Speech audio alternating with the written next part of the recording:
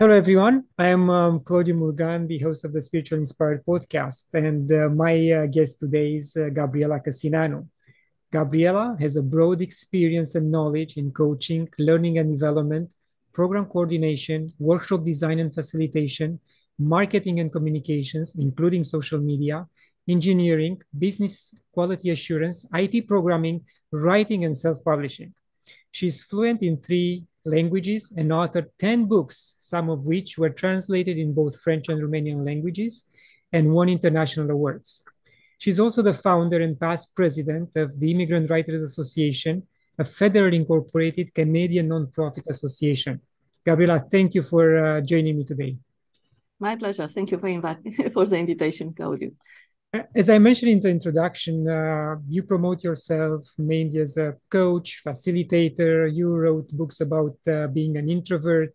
But behind all these personal developments, there is a substrate of build-up spirituality. When did you make a conscious decision that the intangible has to be part of your life? I think the decision found me. In 2007, I was just starting my coaching business and I was starting to get clients. And I had a friend who invited me to a workshop done by someone in States. She's like, let's go to Chicago together. You come for free because I pay for the ticket. You like what you see there. I'm like, it's too far. I'm in Toronto, Canada. So 2 weeks after she asked again, I'm like, it might be a sign from the universe. Let me go. So it was a 2-day workshop. The first half day, I'm like, I know this, I know that. After that, it started being more intensive with experiential exercises, with a lot of interesting knowledge. And the guy was taking a concept and he was presenting it from a spiritual perspective, from different religions, from science, kind of backing up with science. And it was very interesting and kind of opened up the door. And I continued to go to workshops that he organized between 2007 and 2009. And a lot of them gave me spiritual experiences. So I realized that there is something beyond what people call material or real world. And I started going deep into that. I started meditation practice, daily meditation practices. And a lot of things came out of just untangible world, how you call it. I don't talk much about it because I think that we can incorporate the spiritual part in whatever we're doing. And I don't want to scare other clients who are not into this. I'm kind of a bridge builder between the two worlds. That's how I consider myself. Interesting. And we are both born in Christian Orthodox religion. So we'll talk later about your spiritual experiences. But at this point, do you feel that the steps you took on the spiritual path and the experiences you had come in contradiction with your religious upbringing in any way? That's a very good question. Actually, even before coming to Canada, as a child, as a teenage, I have a feeling all the time that it might be a big truth, and the religions are kind of getting something out of the truth, like a big truth that spread out in small parts, and each religion got a part.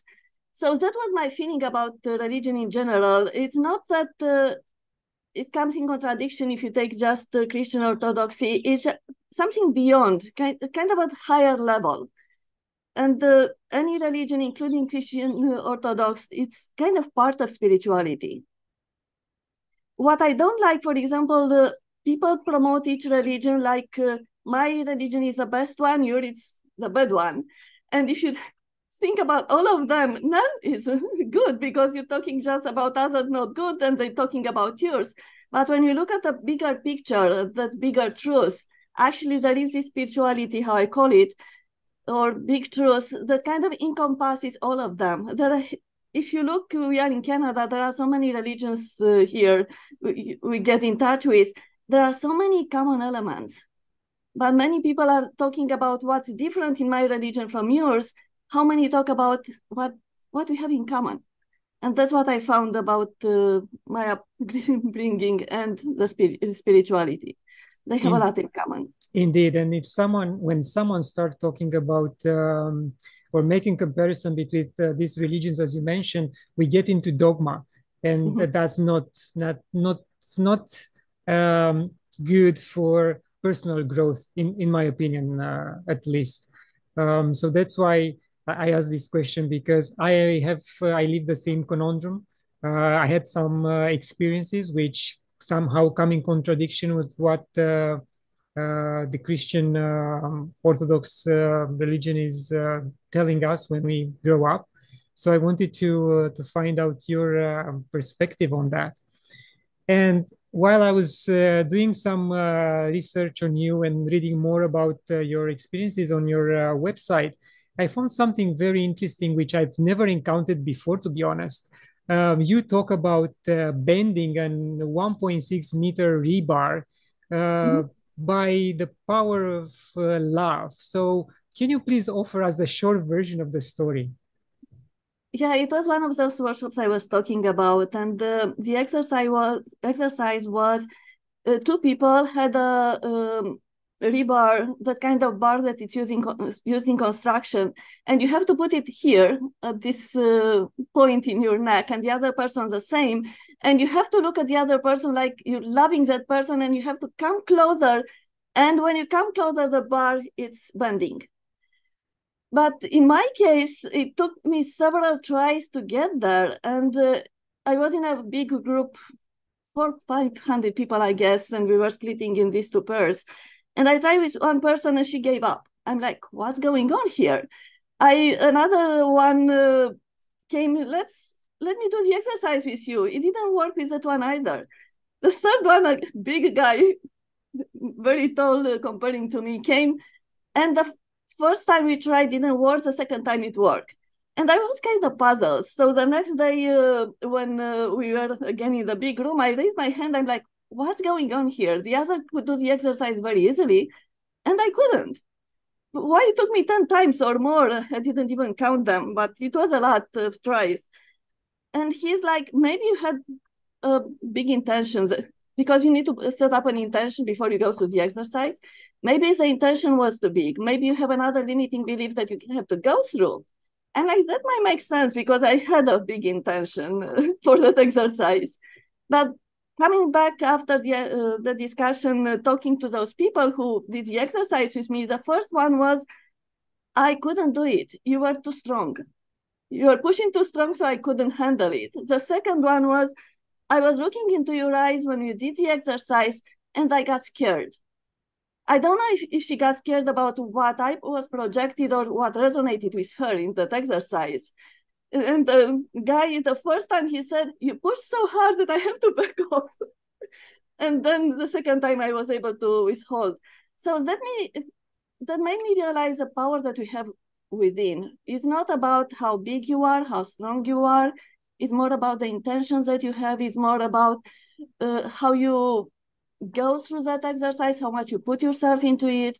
So there are so many elements to what we see, kind of facts related to a certain situation or exercise. I mean, what amazes me is that you take this bending of the rebar for granted now. I mean, you went through that experience, and if you tell anyone on the street about this potential power they have, they will disregard it completely and they will think that you are nuts. And this is an exercise which I might want to do with a family member or someone else and see if we can reach that level of love and soften the rebar. But this is quite incredible. And again, I repeat myself, I've never heard of this exercise before, and it's quite powerful. Yeah, two things to say about it. One is it is very powerful. It really helped me I gain a lot of self-confidence after that exercise. And the second one is don't try it at home. Don't try it by yourself. Because we did it in an environment, we were prepared for that exercise. We were taught how to do it, what could go wrong, what you need to do. It's a lot related to limiting beliefs. So you need to know how to go around them. Because at one point when it didn't work, the workshop leader came to me. I'm like, he's like, you should put away any limiting beliefs. I'm like, I'm not waking up. It's don't sustain the effort. So there are a lot of things going on, and if you're doing at home, and one thing I don't know if I put it in my article, you don't put just the rebar on your neck. You put it on a coin first, so the coin stay here. But it's true, when you just push it without that kind of feeling of unconditional love, it's really pushing hard. So you feel the pressure a lot. So I have to stop at one point, and I continue after, because I need to kind of come back from Yes. that. So if unconditional love can bend rebars like strong matter, imagine what it can do to other softer parts of the universe, of the fabric around our reality. That's unbelievable. Everything is energy. Yeah. And the unconditional love is how we manifest energy. So what you put out there, you get back. Exactly. So you can bend. You heard about those people who can bend the tablespoons. Same idea. So that's for you right now. It's a walk in the park. I wouldn't say it's walking apart, but it's a very good exercise. Exactly. Going into the next phase of, or the next experience, you also mentioned that when you visited Egypt and Machu Picchu, these were both transformational spiritual experiences for you. Would you be able to share some of those with us, please? Sure. I went with a group of 40 people, I guess, 40 or 45 people in Egypt.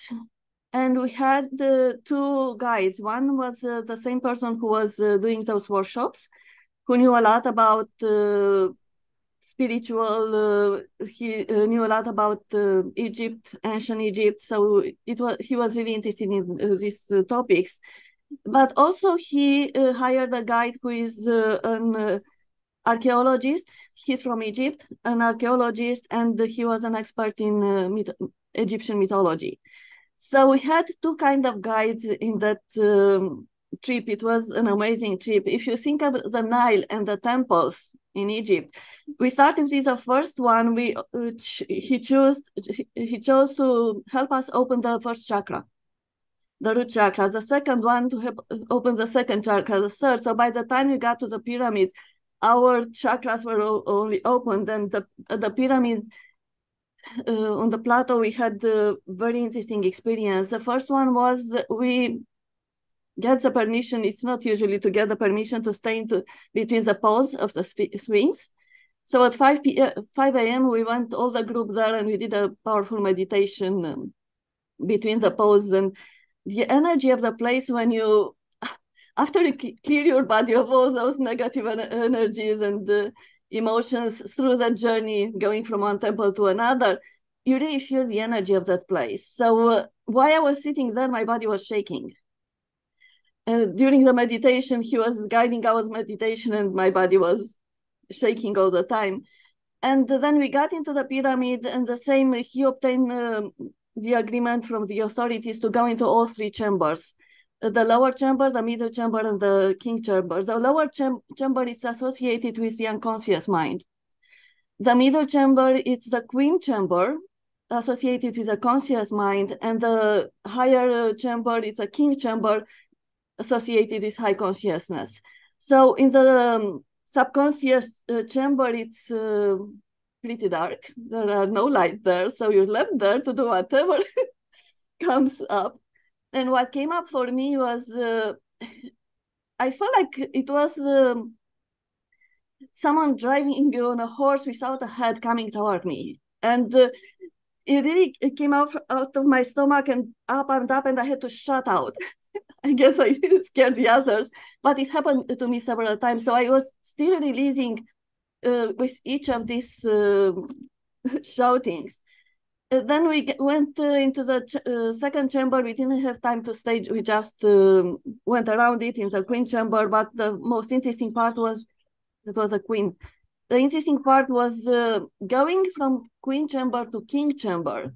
there is a passage, if you look on the internet on the Great Pyramid, you'll see this passage. It has kind of a middle pass and the side pass.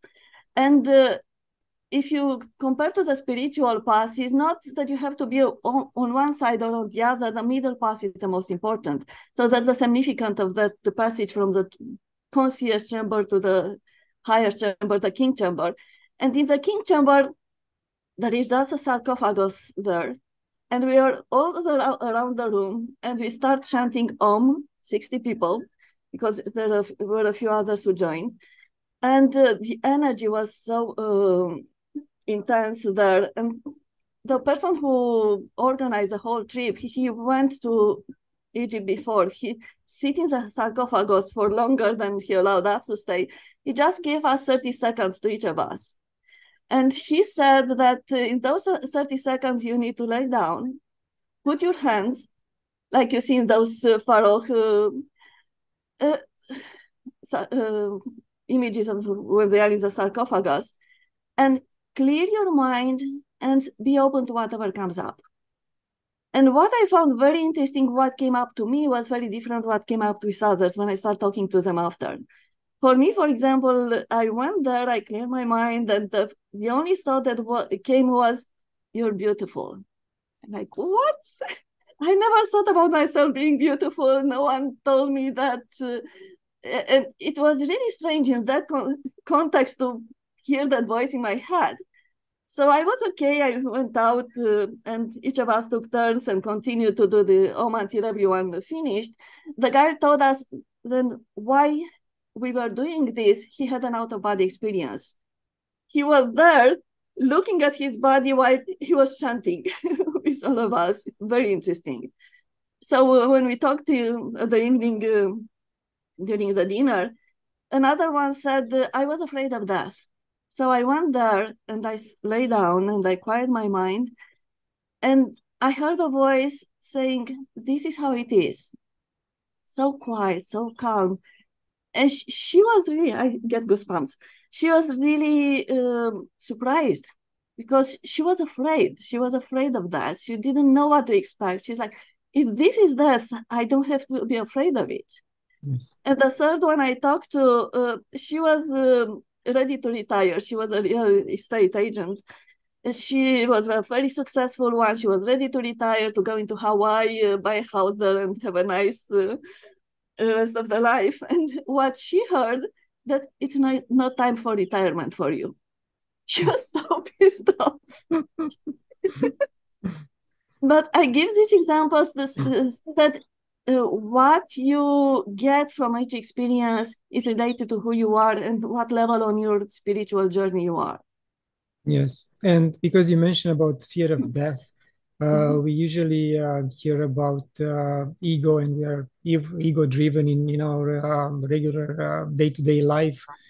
So have you thought at the ego death, and what will that mean to you? I didn't put it in this way, but I think when you start having these spiritual experiences, you realize that there is something beyond you. So you're not attached to the material world so much anymore. If something happens, you know that it's just a situation. There is more than that. If you are in a difficult situation, you know that you can get help from the universe, from universal consciousness, God, whatever you call it. So I don't think of ego anymore. I'm much more comfortable. I'm much more at ease with any situation. So I think it's what you call the ego death, because otherwise you might go into fights and you want to argue with anyone who doesn't agree with you. You really change when you go through these kind of experiences. Yes, and if you have the chance, let's say, to transition in peace or through a different state of consciousness, then only those left behind will be upset with you because they have to deal with, all the loose ends, and they have to take care of everything. But you will be peaceful, transitioned, and you won't care about anything else at that point. But this is something, everyone has to understand and, in fact, rejoice in the fact that someone transitioned and be happy for that person. I know there is a lot of pain because of certain circumstances, the age of the person who will transition. But in the end, we also have to celebrate the life of that individual, again, in my opinion. Yeah, and on top of that, I will say that what you're missing, actually, you're missing how you feel in the present of that person. So when that present is no longer there, you're missing that feeling. So you have to look into what that feeling means, how I can get that feeling back, even if that person is not present with me. Sometimes it might be about self-love. Sometimes it might be about something else. But if you look into this kind of personal development, it tells something about you. Besides the fact that you need to acknowledge that that person shifted in a different state.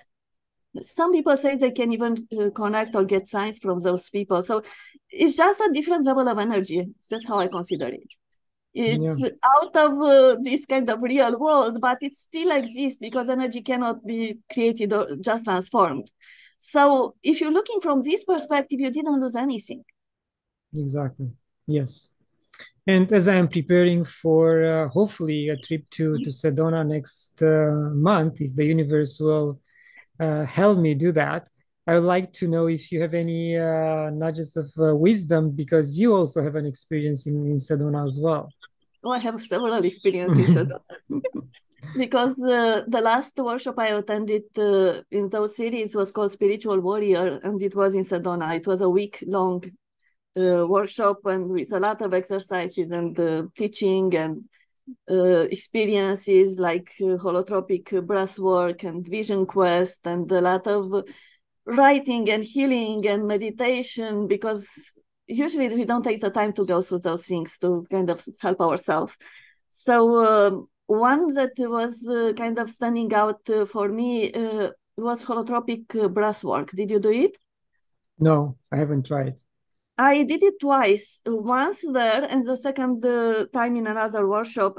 And the first one was really important to me. The second one, I guess I didn't have too much to heal anymore because it wasn't so powerful like the same one. So for those who don't know what holotropic breath work is, this is a method that was developed by a doctor, a psychologist, who right after graduation, he started looking into those mushrooms and other substances and how they influence the mental health. So he came up, and at one point he got married, and his wife, during the birth, she had what he calls now a spiritual emergency. Spiritual emergency, because there is spiritual emergence and spiritual emergency. So spiritual emergency is when you go into a spiritual experience suddenly and the whole body is kind of turned upside down and you don't know what to do with it.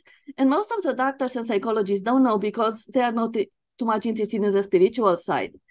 So and sorry, and that could be a chakra awakening or a kundalini awakening. And yes. most of or some of the people I listen to, they also mentioned that.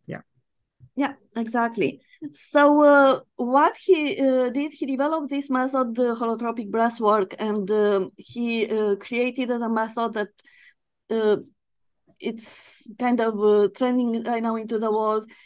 What you do, you go into a room, there is someone who will facilitate the whole process. It's explaining you what you need to do, because you need to breath, to do some breathing in a certain way. You lay down on a mat, yoga mat. You need to start breathing the way they teach you, and they put certain music to get in a kind of trance, semi-conscious state. And what's happening there depends on where you are on your spiritual journey, on your evolution, because some people hang on a lot of limiting beliefs or emotions or a lot of things. So their body is very stiff. So they might feel a lot of pain when they go through the exercise. In my case, it was very different because I was doing this, and from someone who comes from engineering and quality assurance, all the tech stuff, I was very anchored in the reality when I did the exercise.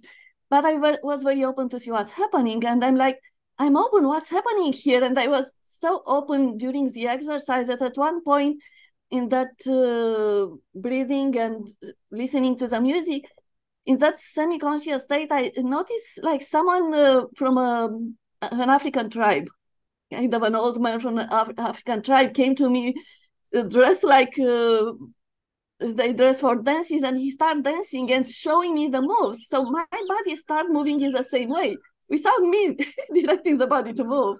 And I was kind of a little bit scared about that. And the rest of the session, I just noticed my body moving in the different, but in sync with the music.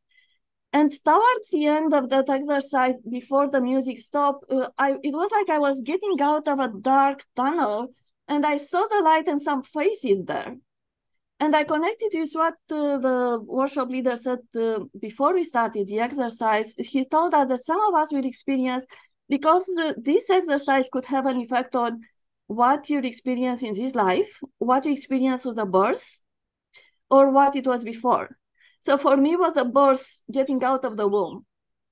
And after the exercise, while we were doing the exercise, I put at the end of the yoga mat a piece of paper and pens, colored pens. And they said, when you finish the exercise, when you stop the music, turn around and draw whatever comes up. And for me, I felt I need to draw with both hands. And I didn't draw something recognizable, just circles. And my hands were going like this all the time until I fill out the paper and the paper roll out. So I had to stop. And I went back in the room and I couldn't stop. My body was still shaking. And I started, for 2-3 hours, I was just continuing to draw with both hands. I never was able to draw exactly with left and the right hand. And I started writing. And it was kind of pouring, the words were pouring through my head. And after that, I started writing some articles, and kind of a door was open for me. And I feel that exercise, breathwork exercise, helped me to open up and release a lot of things that I don't even know I have. And that kind of helped me with the rest of my journey, because I became more creative, and that influenced my coaching and whatever I do. I use these kind of exercises and concepts that I learn along the way in everything I do. Thank you for sharing. And if we have to look not only in ancient history, but in recent history, a lot of gurus and enlightened people talk about breath work. You have Yogananda, you have Will Hof, which will stay at minus 30 degrees based on his own breath rhythm. And he teaches other people to do the same. Is the like Stanislav Grof is the scientist you talk about, who developed this method. So everything comes to energy and breath in the end. There are these the common denominators on let's say our spiritual path, if you want to say that. And we have to focus on these two elements because they are the most important on breaking down the dams of all the stuck energy we have in our body. And in your case, as you mentioned, you became more creative, writing started to flow through. And I can tell you that maybe I had the same moment, which could have been an unconscious moment in, let's say, 2017, when I kind of closed a circle in my life, and I was able to start being creative again. So I recognize what you are saying in my own life pattern, but again, I'm not there. I work on myself every single day, and I yearn for more to go and learn more and have these experiences as much as possible. Talking about you kind of close a circle. After I start writing, I remember that in my childhood, the only 2 times when I got the biggest mark Romanian, like English in school, was when I did what now I know we call a stream of conscience, right? Consciousness writing. So at that point, I didn't know. I was so scared of writing that I was giving myself 3-4 hours to write a 1 page because I didn't like to write. But I had 2 times when I just sit down and write everything from A to Z, and I didn't have to correct anything. Usually I was going through it several times. So going through this exercise and looking back, I was like, maybe that was on my path. But because at a younger age, the school and the environment teach me how to be more logical, the rest of my life until that point was more toward the logical side of thinking. So that experience helped me kind of declutter the other parts, and it kind of came back in force. That's how I see it. It was there, but I didn't know. I was not aware of it. Yes. And if you can share with us, how do you usually incorporate this spiritual aspect of your life into your coaching and sessions with your clients? What is the approach? It really depends on the topic, on the person, on what they want. So it's totally different. If there is a one-on-one session, for example, I don't look just at the words of the people. I look at the energetic level, what's going on there, because I have a sense of reading the energetic field. And if they say something and I feel something else, I let them know. So based on that differences, they become aware of some things that might not be aware before. I ask a lot of questions. I'm very curious, and the questions come from not only from a coaching perspective, but also come from the spiritual side, even if I don't mention it. For example, I was coaching someone, he was ready to go for an interview, but he was scared of that job interview. And I tried different things with him and nothing worked. And at one point I said, do you believe there is something, a power or that is beyond us? He's like, yes, I believe. I'm like, what do you need to believe that whatever it is will help you during the interview? He's like, never thought of that. So that's the spiritual approach. It's not a career coaching or employment approach. Other times when I get people talking about something, I get them into the body because I'm also trained in body and mind coaching. So instead of focusing on the words, on talking about the situation itself, we talk about what they notice in the body when they talk about this. And with that noticing, new things come out from the body. So you can notice there's a tension here, that it's some kind of energy stuck there or an emotion stuck there. So we get the person through that, and they get through the other side, and they realize what they can do about the situations they started with.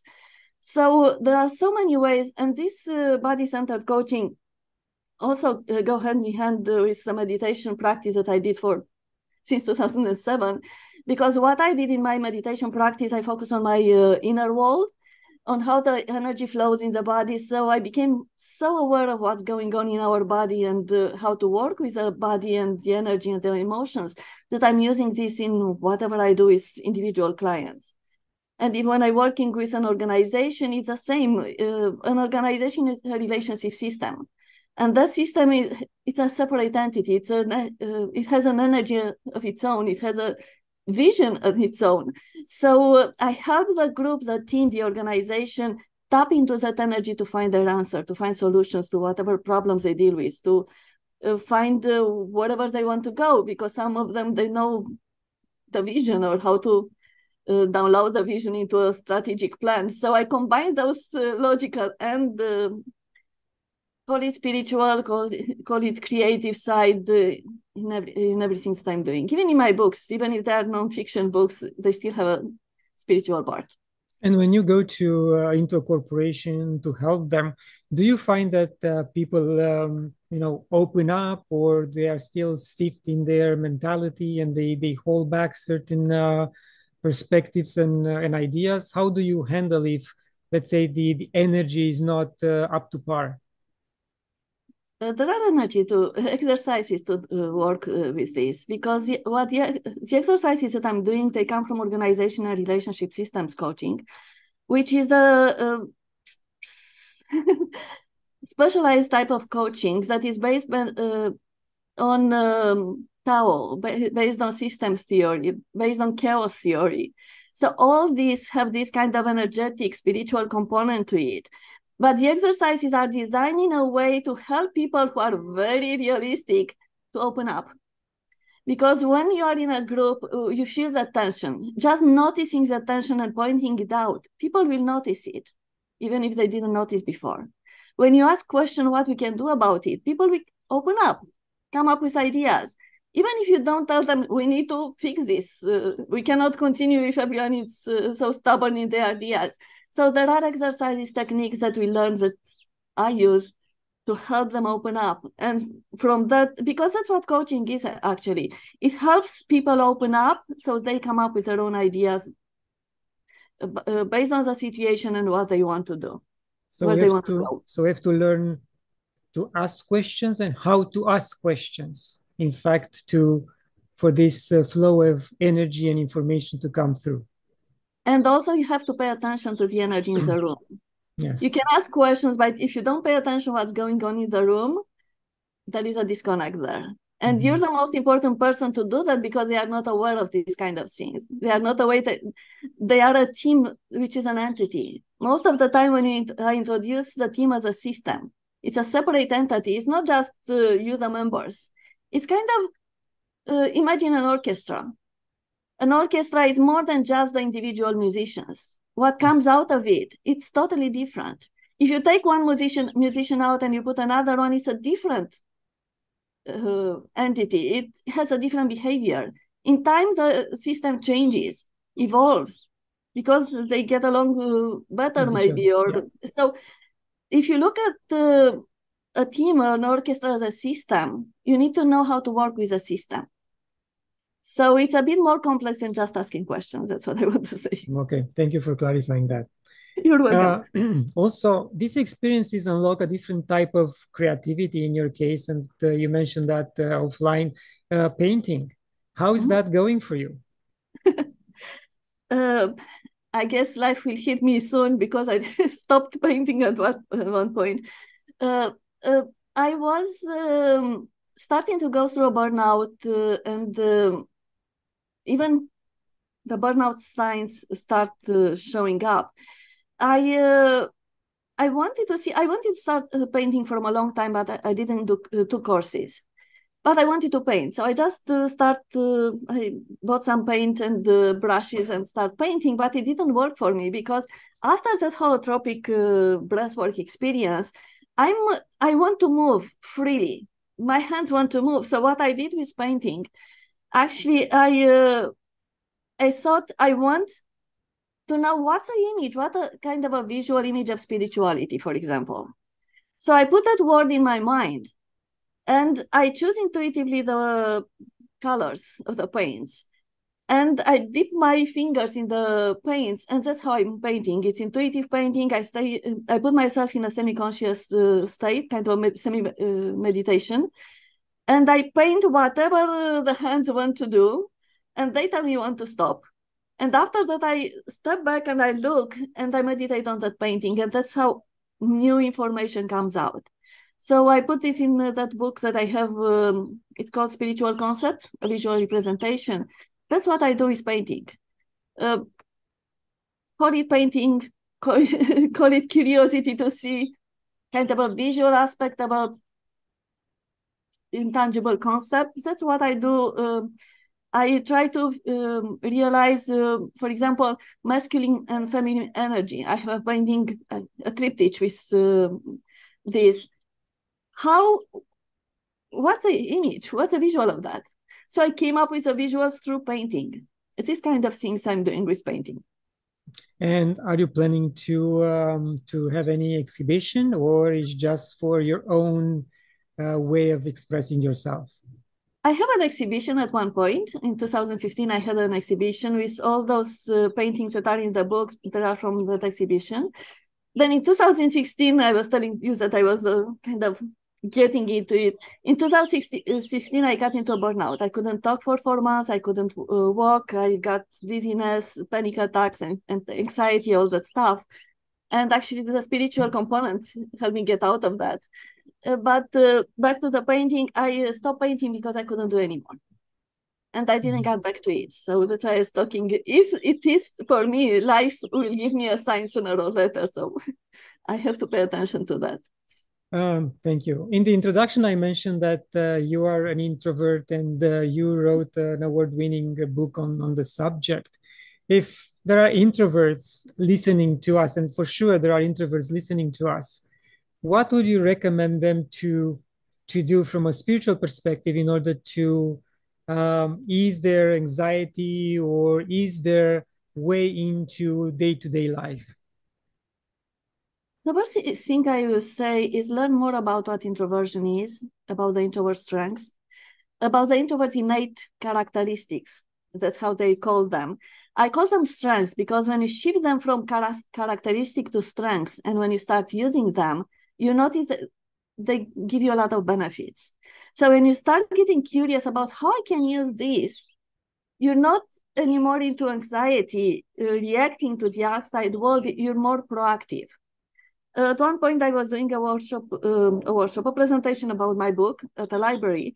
And at the end, I had a student, a very introverted student, come to me. She asked, what can I do if I want to talk to people, but I get a lot of anxiety? And I was feeling her while she was talking. I'm like, you just need to do what you did right now.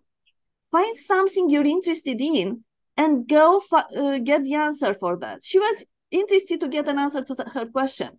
I said, you went through that anxiety, through that fear, whatever it was, stand up and came to talk to me, to a stranger, and ask a question. That's what you need to do as an introvert. Start with something that's meaningful to you, that you're interested in, a cause that you care about, and go in that direction. And the anxiety, you might not drop it right away, but it will be less and less and less because your comfort zone will increase. And you won't even notice that because you're going towards something you're really interested in. That's how I got into public speaking. Not because I wanted to be to the workshops and teaching. It's because I had something I knew people can benefit from it. And I went to an organization. I'm like, would you like to have a workshop? I didn't do any workshop before, but I wanted to do a workshop. And what I did in that workshop, I went there. One of the characteristics of introverts, they don't like to be the boss and kind of be bossy with others, to direct them. So I wanted to do that workshop because I had a lot of exercises I want to take them through to learn more about themselves. So what I did, I sit them in a circle in the room, and I was part of the circle. So I felt that we are collaborating. I was guiding them. I was part of the group.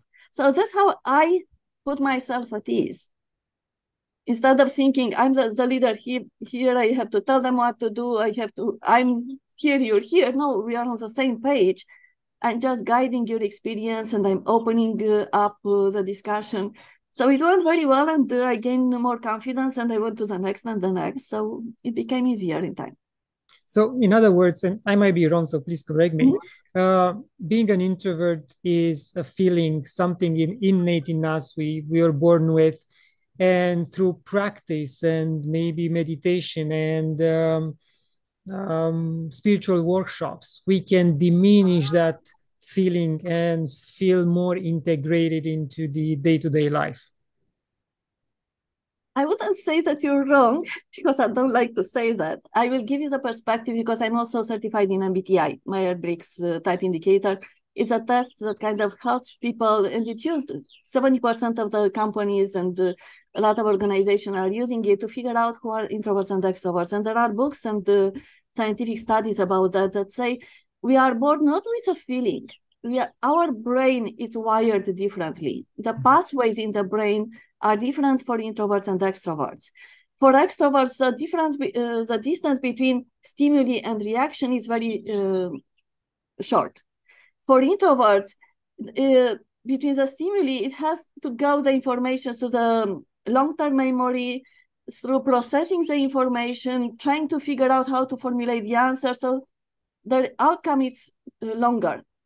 So there's nothing wrong with one or the other. It's just we function differently. And that brings different characteristics. For example, introverts are strategic thinkers. They can go very deep in a topic if they're interested in. So there are many good characteristics for introverts. And actually, when I looked in parallel extroverts and introverts, we have complementary traits, innate traits.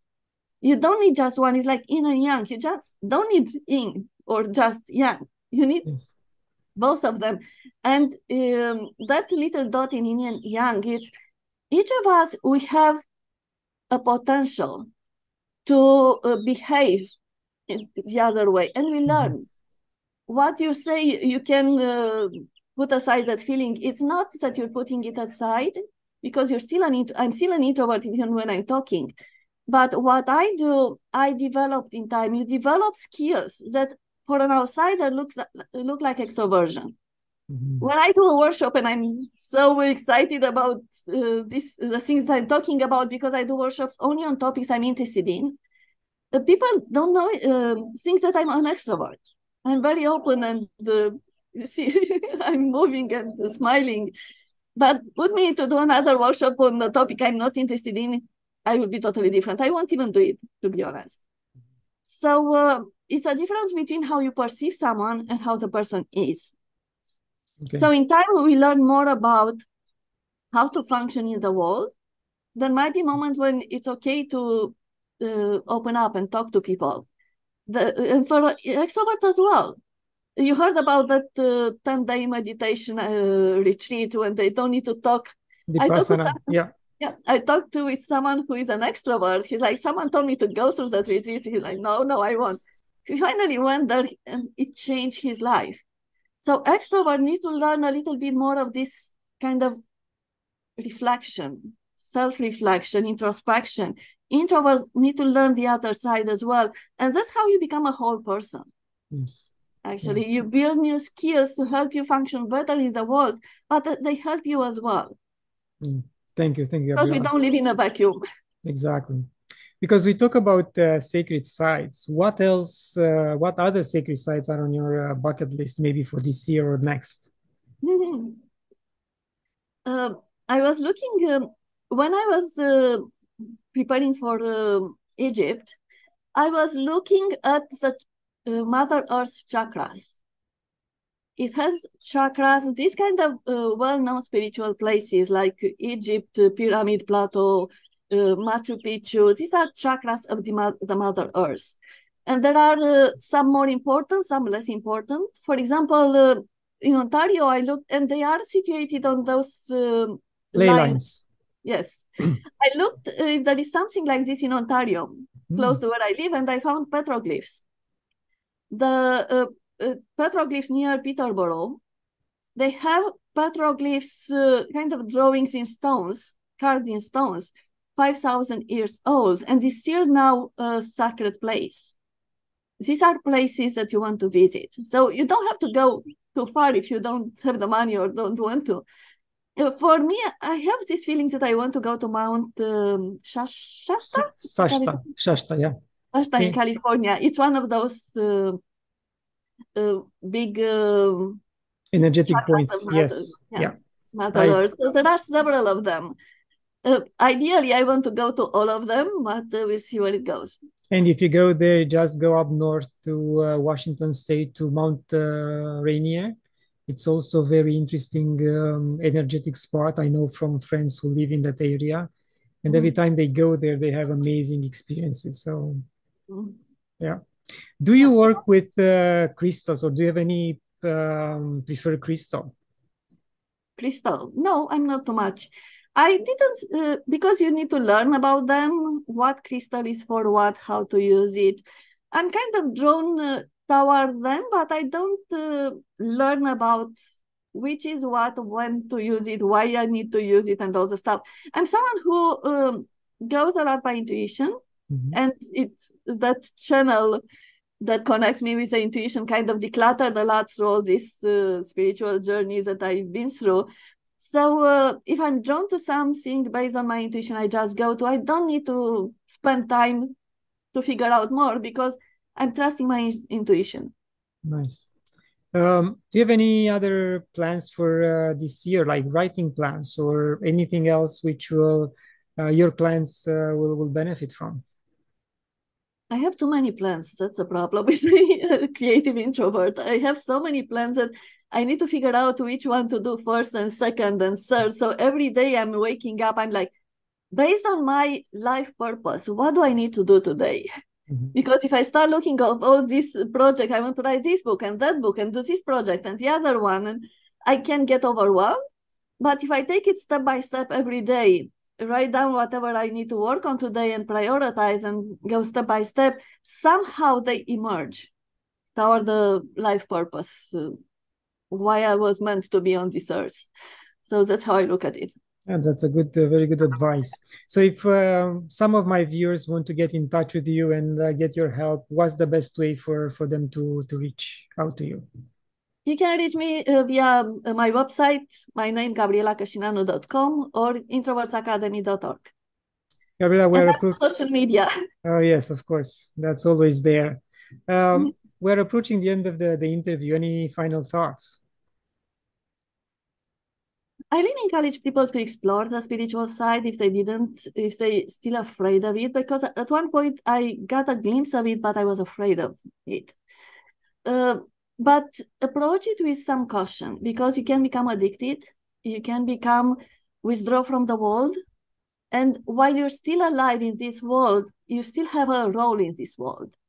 So that's why I consider myself a bridge between the worlds, because I was very much into kind of the real materialistic world. Then I went into the spiritual path and dig a lot in the direction. And I realized that I cannot continue my life if I'm just going that way. So I start embracing both.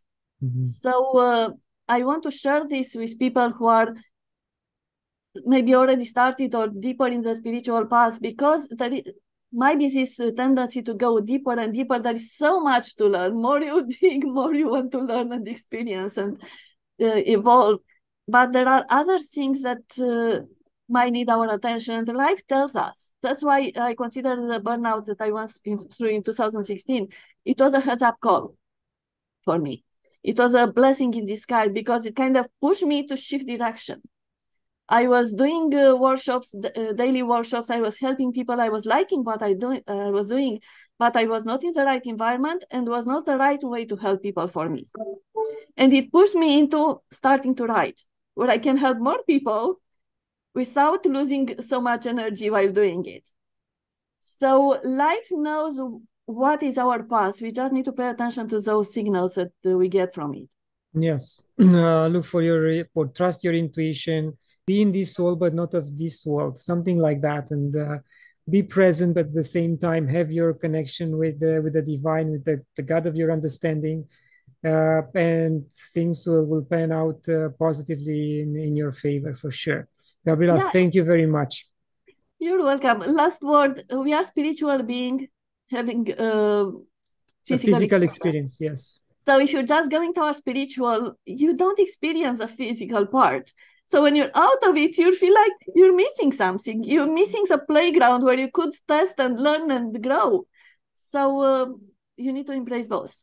Yes. Once again, thank you very much for your My time pleasure. and for sharing your experiences with us. Thank you so much. Thank you for having me. And to my viewers, thank you for watching. Share it, like it, visit my website. And until next time, love and gratitude.